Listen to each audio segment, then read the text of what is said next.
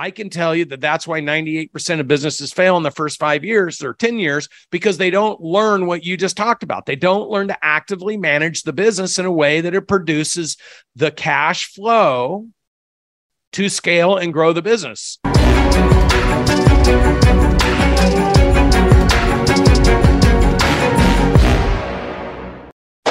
Hello, Brandon. How are you? Good, hon. How are you? Good to see you. Good to see you too. So I've been working hard. I think I hit a bit of a wall as to how my business is growing. I started, I come from last year of making $300K, and I think right now we are a bit over 1.5 million. But these are all awarded projects. So the wall I'm hitting, Brandon, is that I have these awarded projects that, revenue is coming, but it hasn't come yet. In the meantime, my business is surviving. I have, smaller projects that are, floating the boat. But these upcoming projects, are consuming my time because they are bigger than I am used to handle. I need more people. And I think it's time for me to either do the financial or the people. Yeah, no, for you, look, so I just got a question. So you did all of last year when you came, you did 300,000. What's your actual cash recorded revenue for this year so far? Conservatively, I would say 550. So you're going to do over $1 million of cash collected this year. Conservatively, yes. I think a bit more, but yes. Yeah.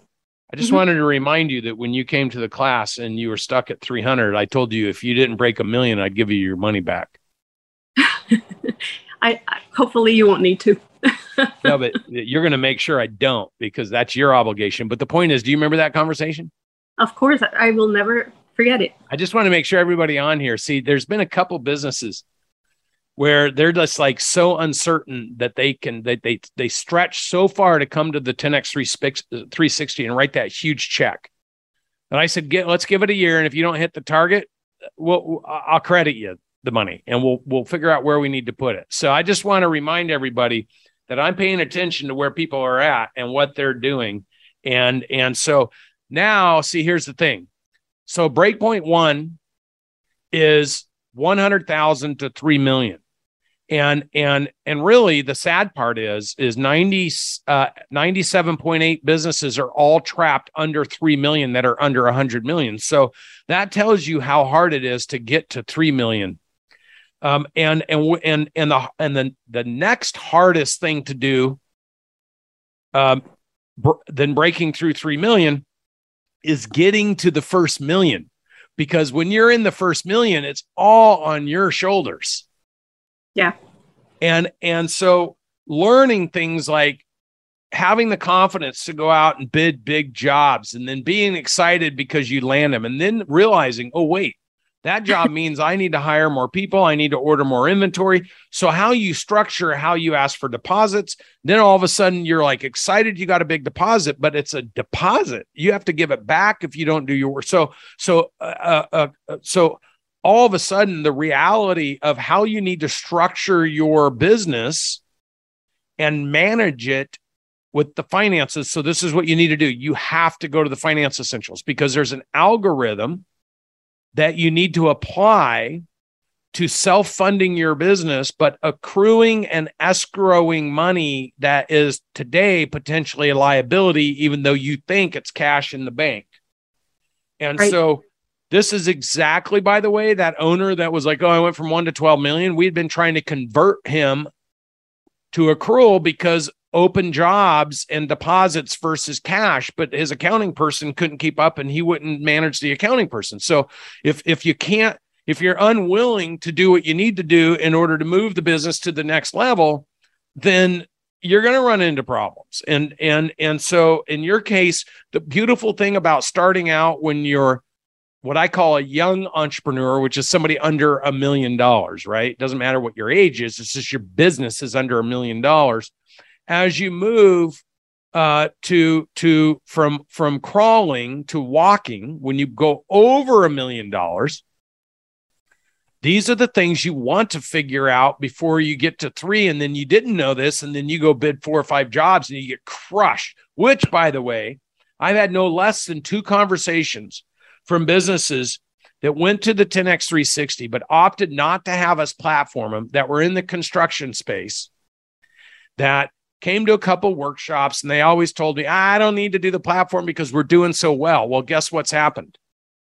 They were taking a bunch of cash as deposits for non-completed work, and they weren't accounting properly. And now the cost of the materials to complete that work's 38% higher than it was when they took the cash. So now they're bailing on the jobs and is putting them in a position where everyone's talking negatively about them. And some of them might be forced into bankruptcy. But that was when they thought things were good 15, 18 months ago. Intellectual ignorance is bliss, and intellectual arrogance. And here's the thing. You don't really know what's good or bad, because if you haven't been there and you haven't done it, you don't know what you're looking for, and you don't know what the lead indicators are. So any business owner who's sitting there thinking, oh, everything's good, everything's great, I can tell you that that's why 98% of businesses fail in the first 5 years or 10 years, because they don't learn what you just talked about. They don't learn to actively manage the business in a way that it produces the cash flow to scale and grow the business. And I just applaud you for continuing to hang in there, push through it. And you need to go to the 10X Finance Essentials fast. I can promise you that. No, I will. And I will schedule one as soon as I can. And also I'll ask your team what I need to bring, because I want to have all my paperwork in place so that you guys can do a true assessment. Thank you so much. It's so wonderful to hear from you. Thank you. What you think is what you say. What you say is what you do. And what you do ultimately becomes your legacy.